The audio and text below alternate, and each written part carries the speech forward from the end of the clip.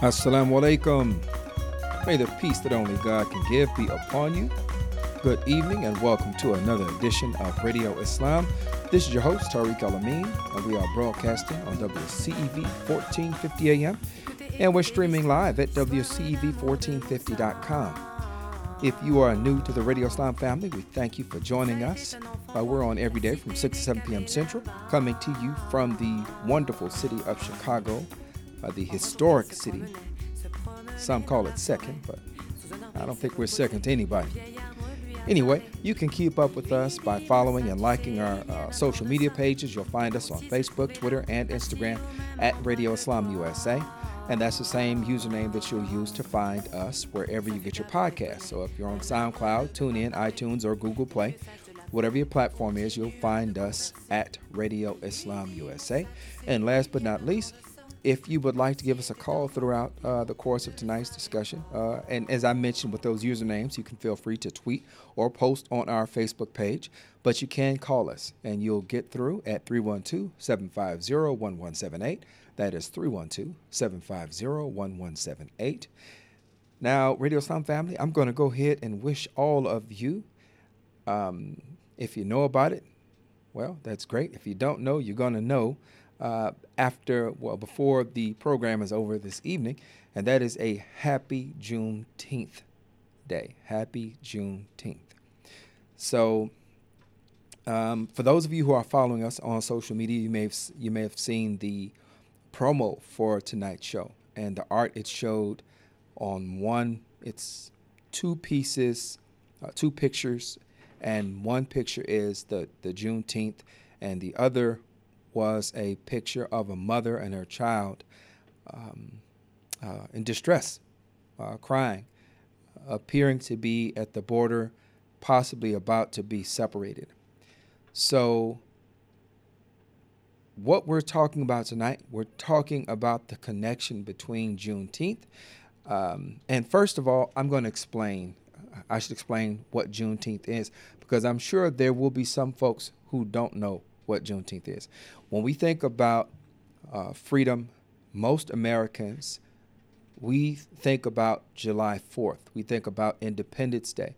And, of course, we know that commemorates the signing of the Declaration of Independence, July 4th, 1776. Now, what's interesting, when we talk about our history as a nation, we realize that quite a few of the founding fathers, many of the especially the prominent ones, such as we're talking about Benjamin Franklin, John Hancock, Patrick Henry, Thomas Jefferson, George Washington, James Madison. These were all slaveholders. And so when this document that declared independence from the British that we look back to and celebrate today, it was independence, but it was not for everybody in the nation. So this is something that is very, it's obvious, it's uncomfortable for some folks when we look back at our history and where we are right now, but it's all the same. The history is the history, right? You know, we can't do anything about the history. We can only work with where we are right now. But that being said, there were many of the slaveholders who, despite having philosophical objections or even moral objections to the practice of slavery, they were more committed to maintaining property rights and limiting the scope of government as far as it related to their ability to own property or to do as they please with their own property. So morality took a back seat to capital.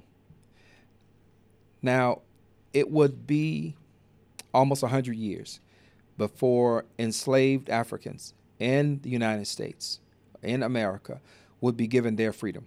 Now, there were variations of the Emancipation Proclamation signed beginning in 1863, which was a part of, we know the Civil War, right, began 61 through 65. We know that this was initially, it was a It was basically a military strategy. So slaves were considered as property, and there was a law that was made that was from President Lincoln, an order basically saying that any property used in rebellion against the United States could be seized. So the slaves or the enslaved were considered contraband, right? So they were considered contraband, and so there was a flood of there was no return, so quite a few slaves, quite a few of the enslaved who were able to gain their freedom, who were able to leave and run away, they ran to northern armies, and they were given shelter, quite a few of them. But there were some who actually returned back. But anyway, we don't want to get lost in the whole scope of that history, because it's really it's extremely rich, extremely deep, and there's a lot to it. But suffice it to say that it would be, if we're just pointing at 1863 with the Emancipation Proclamation, and then there was a final version of it given in 1865, preceding the 13th Amendment, which actually gave that some teeth. We went through 2 years where technically the enslaved were now free. Now, here comes Juneteenth. So Juneteenth is, this is a holiday celebrated on June 19th. So it's an amalgamation. It's pulling together June and 19th. So Juneteenth, which commemorates the actual end of slavery in the United States. And across the country, this day is marked with events and parades. And now with the advent of social media, you simply have to look the hashtag up, and you'll see people sharing their different celebrations that they are engaging in across the country. So the story, or I shouldn't say the story, but basically what took place June 19th, 1865, Major General Gordon Granger came to Galveston, Texas, to inform the community that President Abraham Lincoln, 2 years earlier, had freed the slaves, and to press local slave owners to comply with his directive. So to make sure that they were not in rebellion. So the question that comes up for most people when they look back on this, to say, how could slavery have been abolished, but there still be slavery going on in the United States? How could it still be going on in Texas? And the reason is simple, is that the notice of responsibility for upholding this directive was placed with the slaveholders themselves. So there was an obvious reason for that protracted release, for that freedom that was delayed. And a few of those are, they decided not to say anything, waiting for the harvest to come in. And once again, it's a monetary decision. And then even after they were given their freedom, or it was announced that they were free, they were encouraged to stay on board, to stay where they were, to stay working with to stay working on those plantations with those people who had sold them, who had bought them, who had mistreated them, who had broken up their families. And they were told, well, why don't you stay here and stay on, and just stay on for wages. Right now, what happened after this was they called it the scatter. And that is basically all of these people who had been enslaved, who had watched their family members picked apart and sold off and sent to different plantations around the country. They left to go find their loved ones. So I gave all of that to bring us to this point right here, where Juneteenth represents more than anything for me. It is a celebration of not just freedom, but it's a celebration of family, of families being able to be reunited. And there were plenty of enslaved folks who, once they got their freedom, they spent the rest of their lives looking for their mothers and fathers, for their children, for their siblings. And some Some of their journeys were successful, and others, they searched until, for the rest of their lives. Now, we find ourselves in an interesting position today. We are looking at a immigration policy where we have children being separated from their families, families that are coming here looking for asylum. And before we get, really too far, I just see there's a tremendous connection between these two things. But what I want to do first off is we want to go ahead and talk about, because just as I know there were many of you who are not aware of what Juneteenth is, we also have to be aware that if you're not aware, then our young people are also not aware.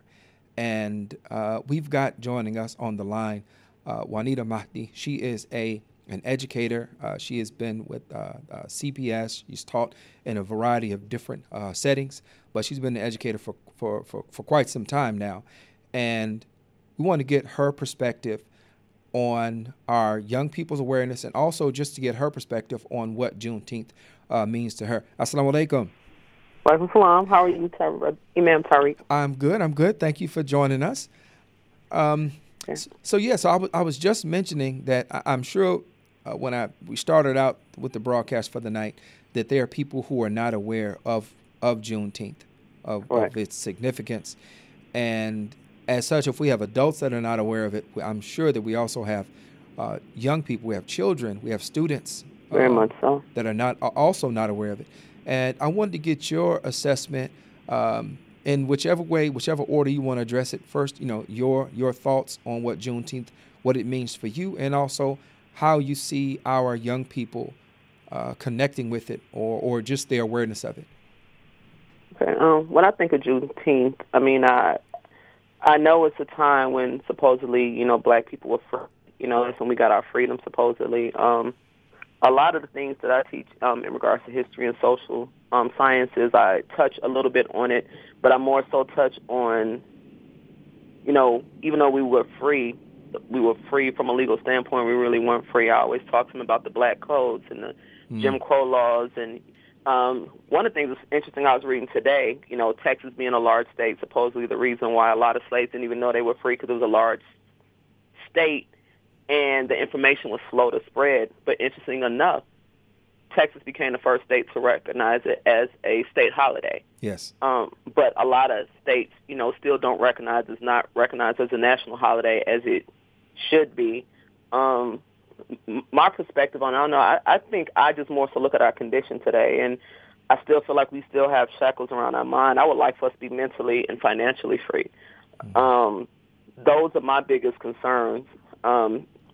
Physical, is one thing, but if your mind still has that mentality, you're still not free in a lot of senses, in my opinion.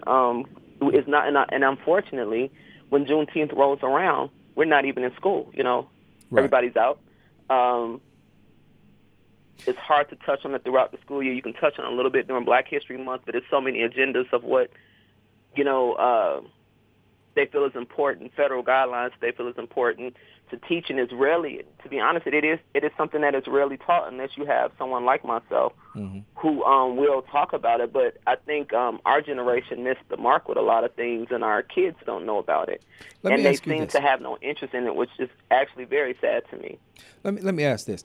I think we're actually, it's not really talked about, it's not known, and I only know this because and I only came into this awareness rather recently, that 45 states have recognized this as a holiday, as a state holiday. Now, I would have never known this because I don't recall much fanfare, much notice about it in Illinois. Right.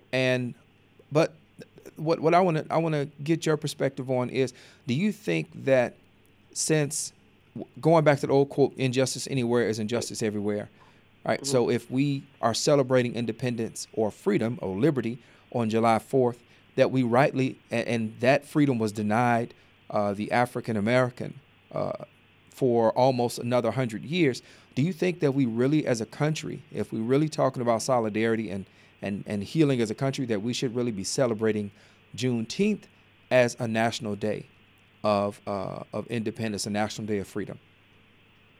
I feel that we should. I really don't celebrate the 4th of July. I mean, I tell people that with most holidays, it's just a day where I'm off, while all my family is off, and we just happen to all be off, so we get together, but not necessarily celebrating the significance of whatever the holiday is. I definitely feel like it's something that should be recognized, but people like us who are aware have to kind of push it. And even in just talking to you, I feel like, man, maybe we need to start planning like something big for next year. You know what I'm saying? Yeah. To make our communities more aware and the sacrifices and what it is, because it's honestly not being taught in schools. I know that to be a fact. I think if you ask most young people what it is, like you said, even a lot of adults don't know what it is. Mm-hmm. I definitely think it's something that we should be celebrating. I don't even know if it's a celebration, but recognition. You know what I'm saying? Yeah. I don't know. It's just our history with this country is just so sordid. Like, I don't even know if celebration is really the correct word, the correct term, and I think with this country, they don't like to touch on those things because it brings up such an ugly past that's really part of our present. Mm-hmm. If you want to be honest about it, with all the things we see going on with the president and the climate of our country. To mention that, I also have to go back to this idea for me that Juneteenth does not just represent a celebration of a long delayed freedom, because just like you mentioned, what followed that was there was a brief spark where African Americans were politically and economically and socially engaged, but that was cut short and followed up with the Black Codes and Jim Crow. Yeah, especially in the South, and a lot of people know, the Black Codes were those codes where, you weren't allowed to marry interracially. You weren't allowed to own land. You still weren't allowed to read.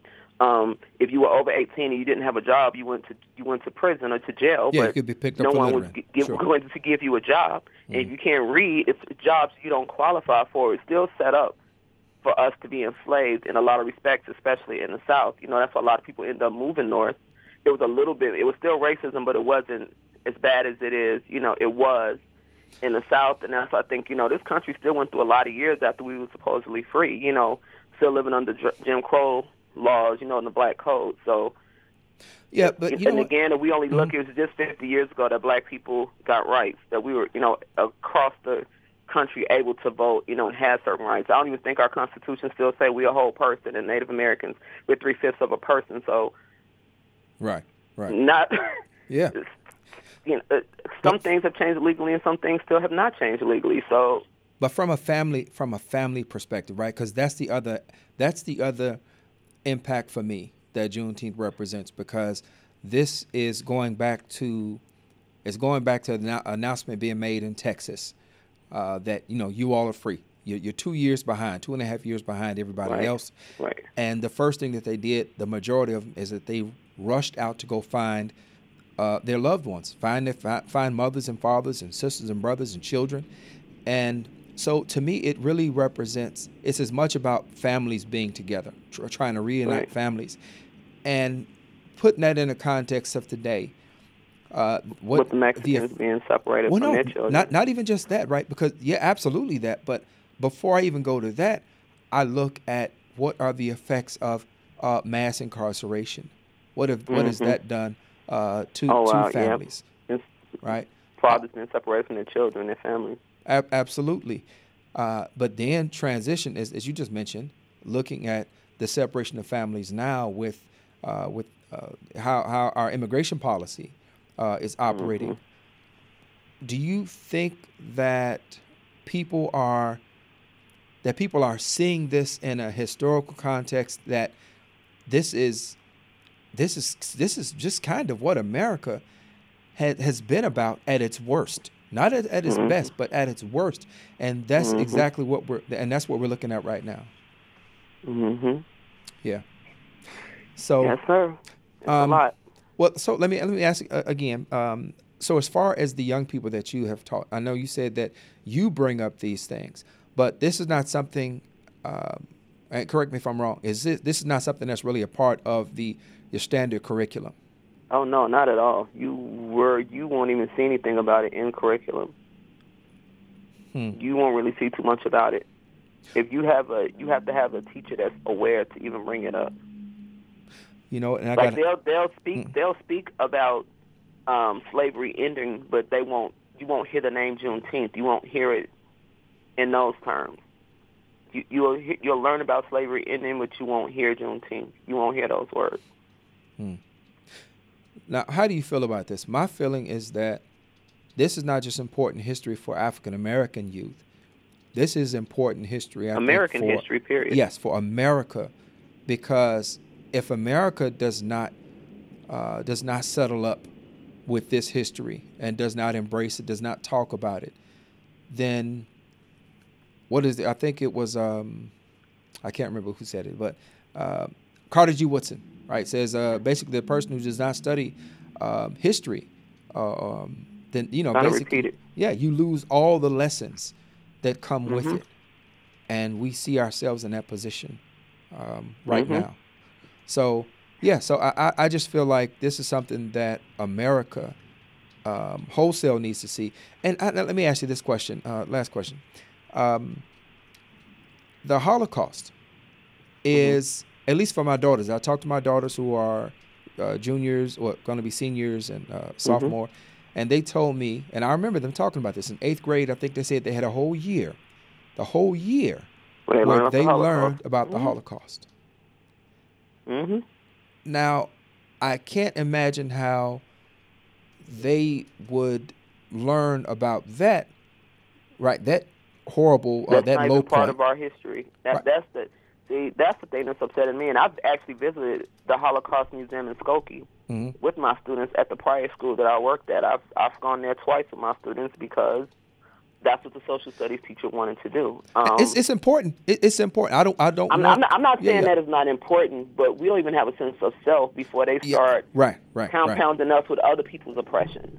And it's like we're not even acknowledging our own oppression and how they're victims of, being oppressed. And our students our young people don't understand that. They truly don't. They don't even understand how the rest of the world views them and see them, which may be a good thing in some respects, but it's important to know, all aspects of who you are and where you come from. And I think, yes, a lot of time is dedicated to that. I remember being in school reading the diary of Al Frank and Flowers in the Attic, all these different stories and different, about Holocaust survivors and, and different things, but they don't want to touch on our history like that. Now, Radio Islam family, I want you all to really take stock, take real inventory when you hear that, when you look at that comparison right there, right? To know that atrocities were committed against one group of people, which we all recognize. I think globally we recognize and we talk about the importance of inclusion and making sure that type of thing does not happen again. But to also recognize that we don't have that same conversation about the transatlantic slave trade. We don't have the same conversation or acceptance about hundreds and hundreds of years of slavery in the United States and what that did to a people, its impact on families, on psyche.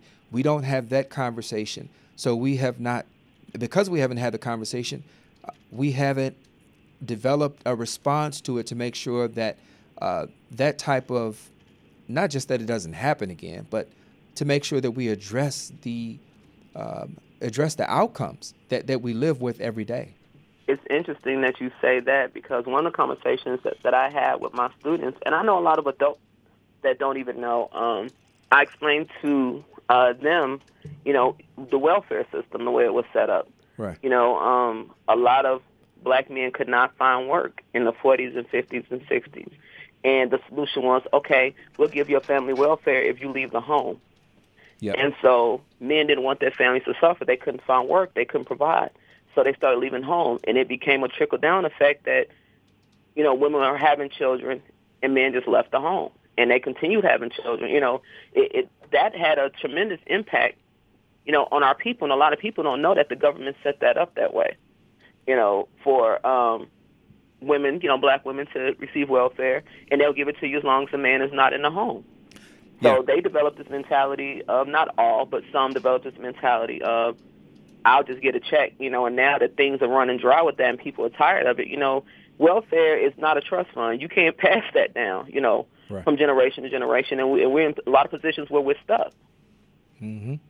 Absolutely. And you know what? And that really that's an hour-long program in and of itself. Just talk about the institutional impact on our communities. So we're going to have that conversation at some point soon. I was But we're jumping all over the place because it just opens so many floodgates to so much stuff. absolutely. But look, Juanita, we appreciate you taking the time to share your Thank you for perspective having with me us. on. And Radio Islam family, we're going to take a short break, and when we come back, we're going to get into our second half and talk about these immigration policies. All right, this is Radio Islam. We'll be back in just a minute.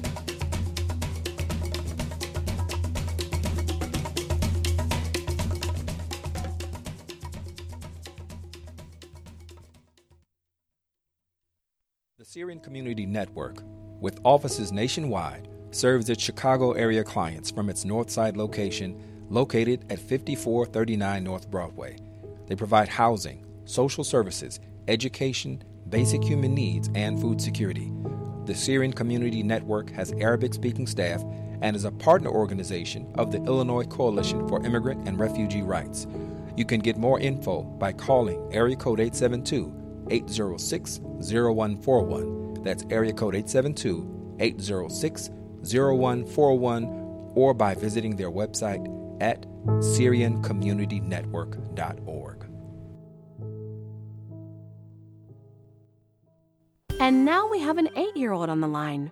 Welcome to Our World Today. What's your question? Our continents make up 29% of the Earth's surface, meaning that 71% is comprised of water. Man automatically adapts to environmental conditions. So why do I need to take swimming lessons? Are you ready for kids who eat healthy? Good nutrition can lead to great things. To find out how a healthy lifestyle can help your child succeed, go to mypyramid.gov. Brought to you by the Ad Council and USDA. When Dad needed help getting around, I became his driver. Soon enough, it was up to me to be his housekeeper and financial manager, too. When he moved in, I became his cook and even his nurse. But no matter what roles I play, I know I'm still his daughter.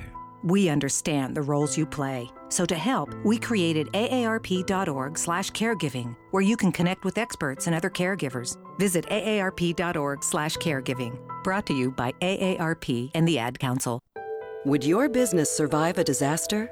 Nearly 2/3 of businesses aren't prepared for an emergency, and 40% of businesses that experience a disaster never recover. Make an emergency plan now, before it's too late.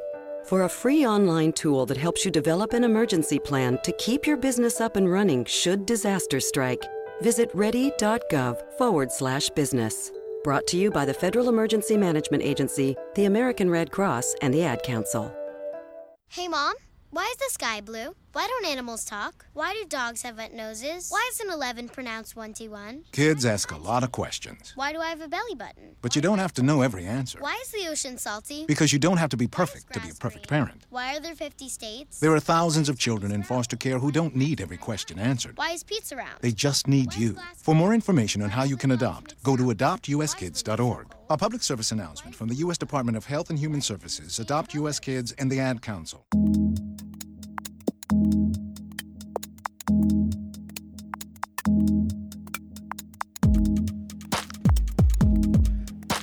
Welcome back.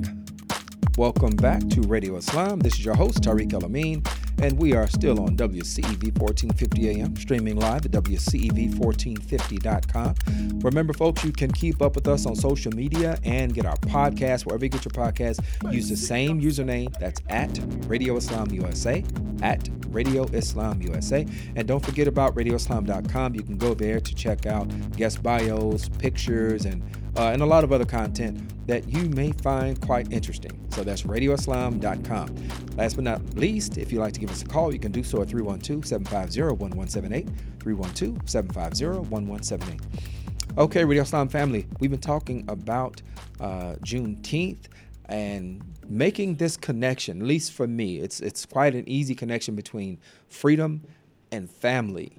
And when I think about what family means for me, the blessing of being able to keep family together, I I am just immensely impacted whenever I see families being pulled apart. Now, keep in mind, because if you are a regular listener, you know we talk about mass incarceration. We talk about some of the institutional and societal factors that are impacting families, particularly within the urban centers of America.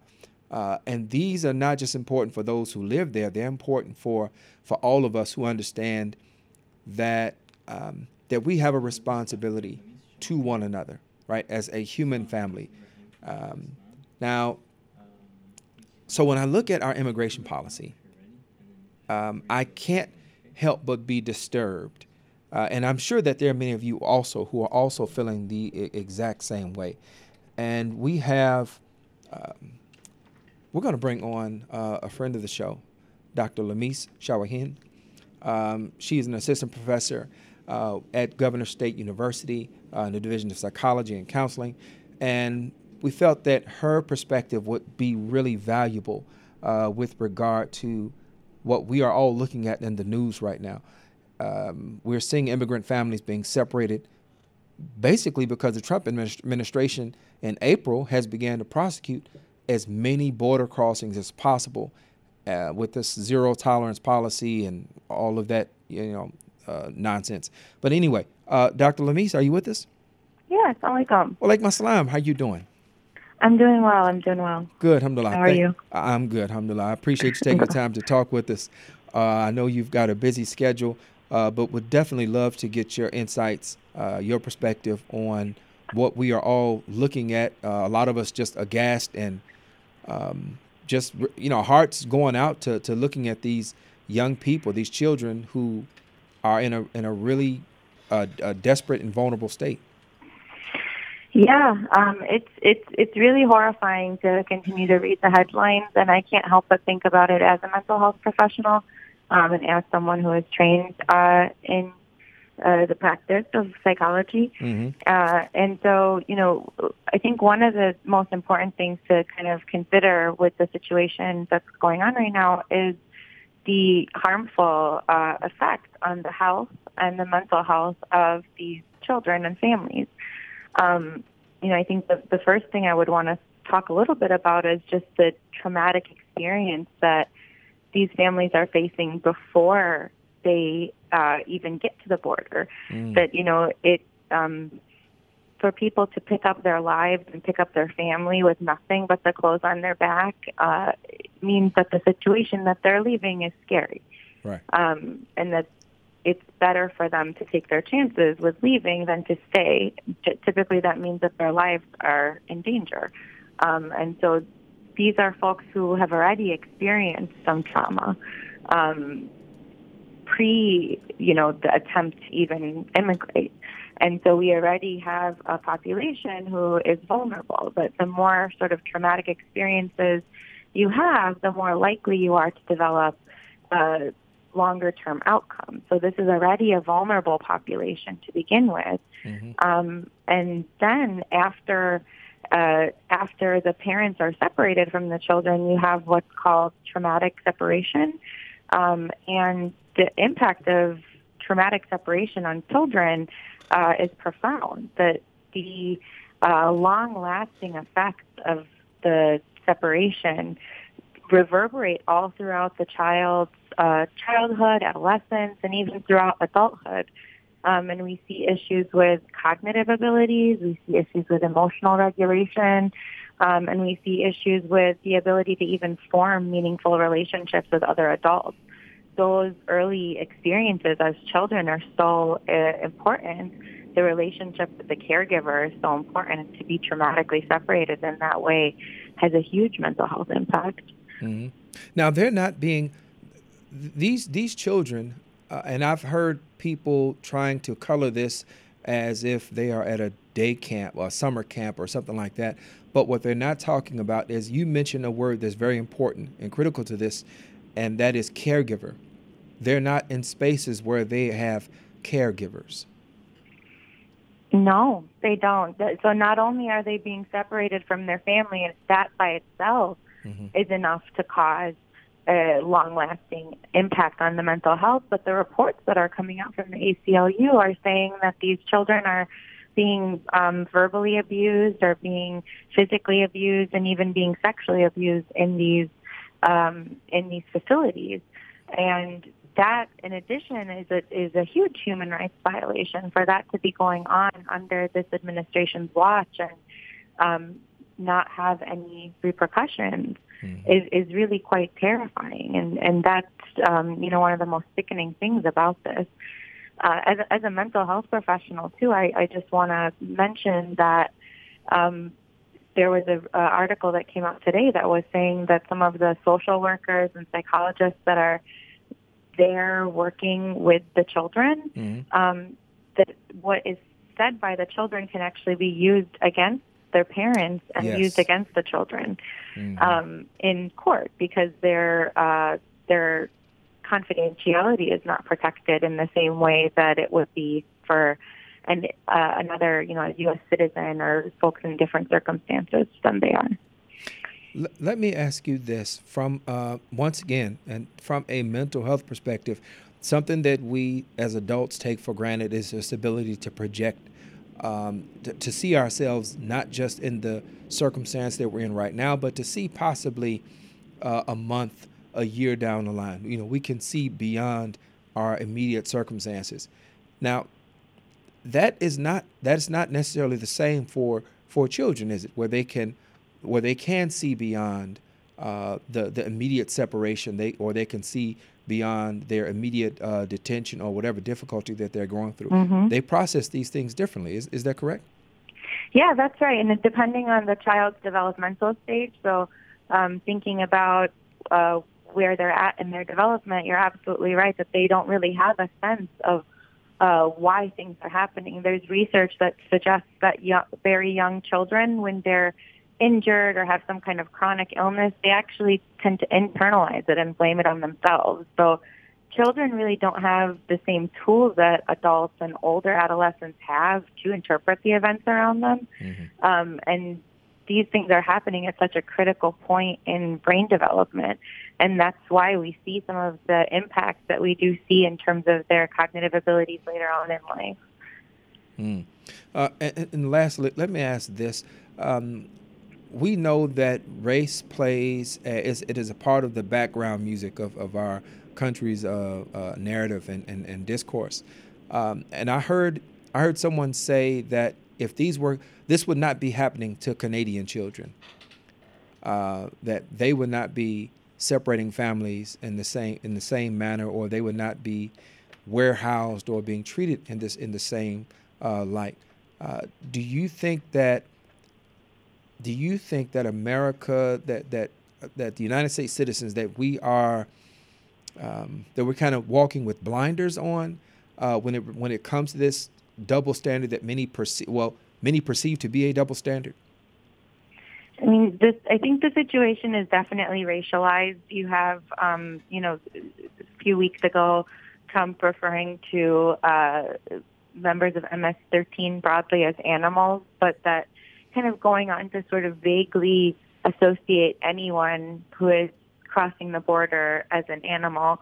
And historically, we see this happening with any marginalized group of people that is being demonized for political gain. That with the Jewish people in Nazi Germany, with African Americans during slavery, this equation of human beings with animals to sort of dehumanize people. Right. And I definitely think that there was a lot of dehumanization of people from Latino backgrounds leading up to this decision, and also just historically. I mean, the way that we've been talking about immigration for the past, however long, has always been demonizing people who are, frankly, fleeing the conditions that in some cases were brought on by U.S. foreign policy. Right. That's a whole other conversation. But, I think that that definitely race plays a role in this, ethnicity plays a role in this, and xenophobia for sure plays a role in it. Yeah. Well, I'm hoping that what you mentioned as far as the mental health concerns that those are going to be taken into consideration and addressed, because even if, God forbid, even if those children are in the position that they're in, there should be a responsible protocol, a morally responsible response that takes into account the mental health and mental development of these children. So I'm hoping that is uppermost in their in the conversation moving forward. Inshallah. Yes. So I really appreciate you taking the time to talk to us, Doc. And as always a pleasure. We look forward to talking to you again. Of course, my pleasure. Take care. Assalamu alaikum. Walaikum assalam. All right, Radio Islam family. That was Dr. Lamis Shawaheen. She is a mental health professor at Governor State University. Deals with psychology and counseling and covers quite a bit. But we definitely appreciate her giving us that informed perspective on this issue. And I want to go back to, once again, when I thought about these two things coming together, and these two things that I'm speaking about, talking about, once again, Juneteenth, this freedom, and the response of the locals after locals, not the right word, the response of the enslaved after they were told that they were free. And they were told to stay on and work for the people that used to be their slave master prior to the announcement, to stay on for wages, to take care of the crops, to not move around, stay right where they were, right? Don't disrupt, don't rock the boat. You're free, but stay where you're at. And of course, they did what any person who has lost a loved one would do with the ability. And they got up and they left to go find their loved ones. They left to go find a better opportunity, more peace to raise the families that they still did have. So, as I said before, this is just as much about family as it is freedom. These two things are connected. So I see a very seamless connection between the history of our nation's history when it comes to its negligence, its negation of the sanctity or sacredness of the African American family and what was done to it, and the present day response of our country when it comes to dealing with these people who are leaving, especially as it relates to, as Dr. Lamis was talking about. She says people are coming here and they've already endured horrific traumas. They've already had to leave their homes with just what's on their back. Now think about this. Radio Islam family. If we leave without our cell phones, if we leave from home without our cell phones, most of us will turn back around to go get our phone. Right? We're talking about just a cell phone. These people are in such dire straits that they have left with the clothes on their backs, with whatever money that they might be able to carry, with whatever possessions that they can carry with them without fear of loss or being taken from them. And they are seeking asylum. They are looking for a better life, the same life that we, and sometimes we take for granted. So for all my critique about the United States, it comes from a place of understanding what the promise of the United States, what it is, what the potential for it, what it actually could mean for humanity, not just those here, but for those around the world. So that's the place that critique comes from. And so it resonates with me as a parent. And speaking as a parent, the other half of my parenting team has just come in.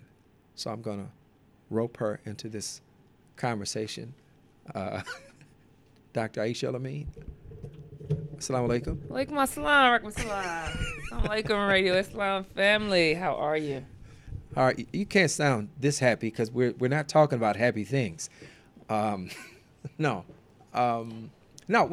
just talking about the Trump administration's response to those who are seeking asylum, how families are being separated, and it's important. So as a parent, why don't you give me your, not even just as a parent, but just give me your impression of what we're looking at. Then I want to share something that that I read earlier in the news with giving some of the statistics that have taken place or accumulated since April.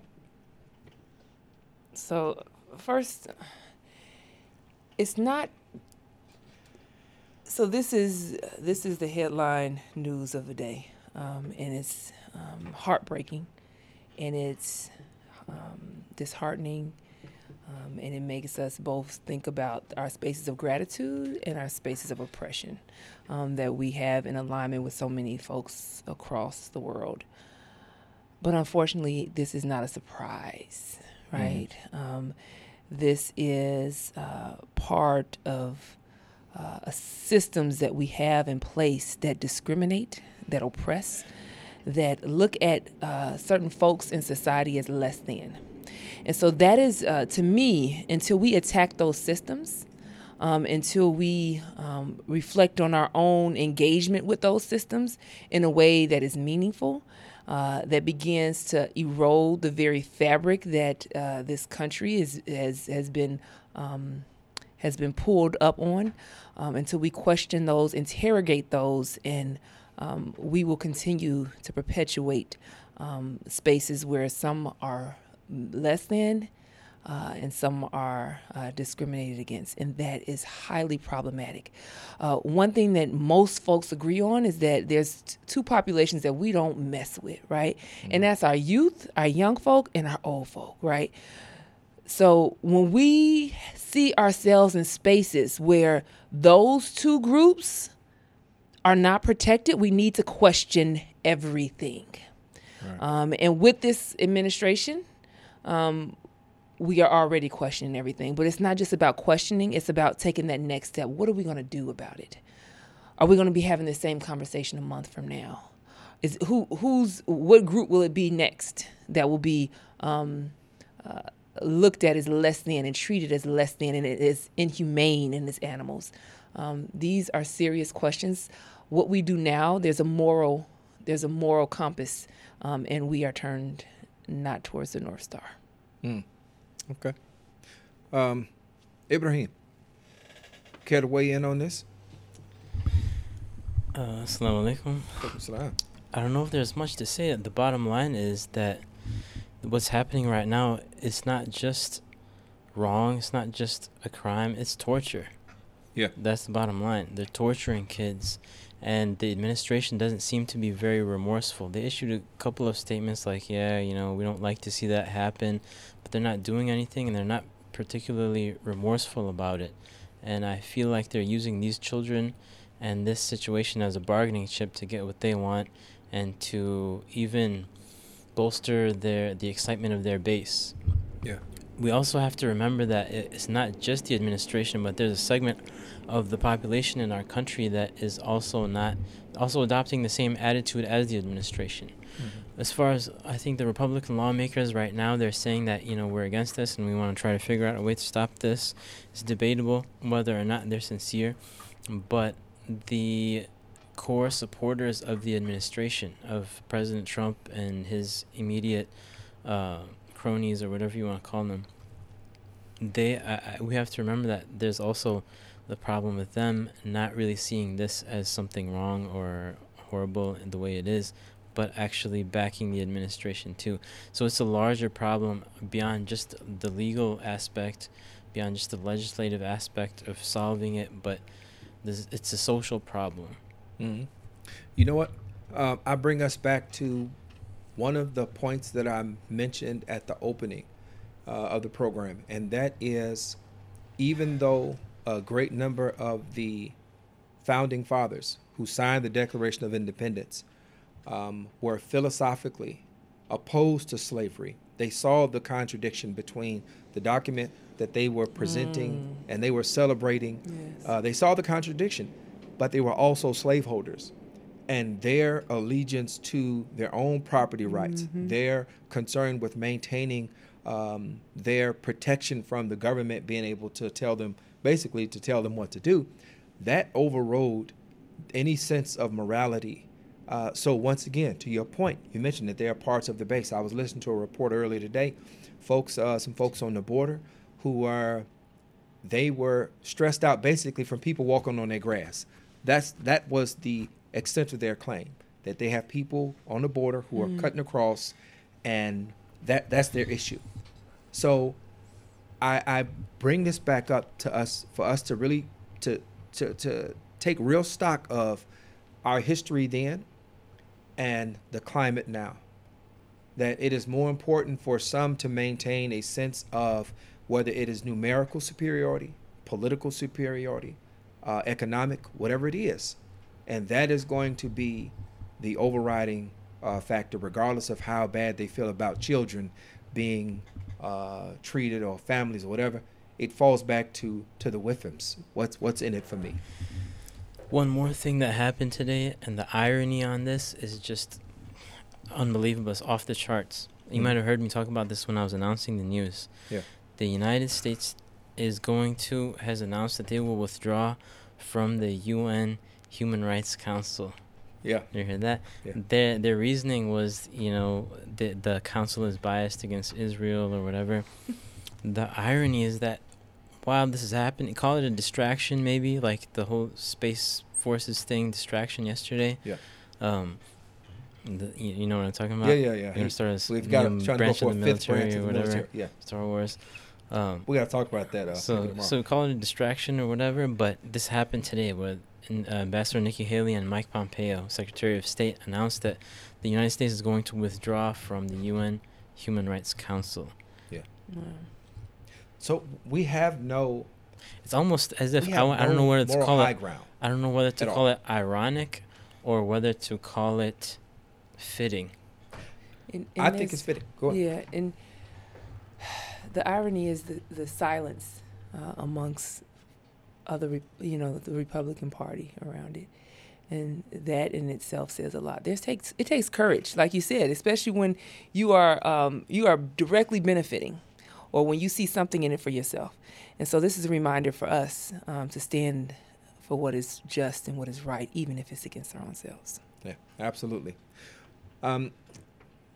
We'll continue to talk about this and from different angles. We definitely are going to have to talk about the Space Force, just because it's just so doggone ridiculous.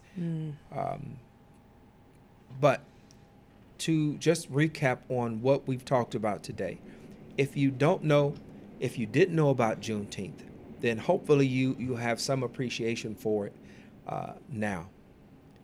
If you were not aware of the significance of it and with regard to what it should mean for us as a nation, hopefully you have a better appreciation for it. And I urge you to go out and educate yourself even further, because this really is a day that we should all be celebrating.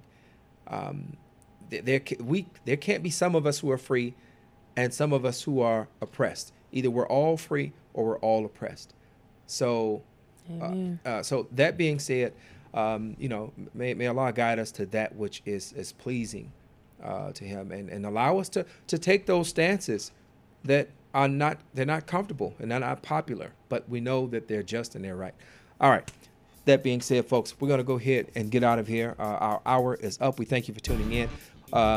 We want to go ahead and thank our engineer over at WCEV, Ramon. Thank you very much for all you do over there. We thank our engineer in studio, the impressive one, Ibrahim Beg. I'm your host and producer, Tariq Al-Amin. Our executive producer is Abdul Malik Mujahid. Thank our guest tonight, Juanita Mahdi, Dr. Limi Shaween. Thank Dr. Aisha for sliding on in here too as well. And we're going to leave you as we greeted you, family. Inshallah, we'll be with you tomorrow. So with Assalamu Alaikum, may the peace that only God can give be upon you.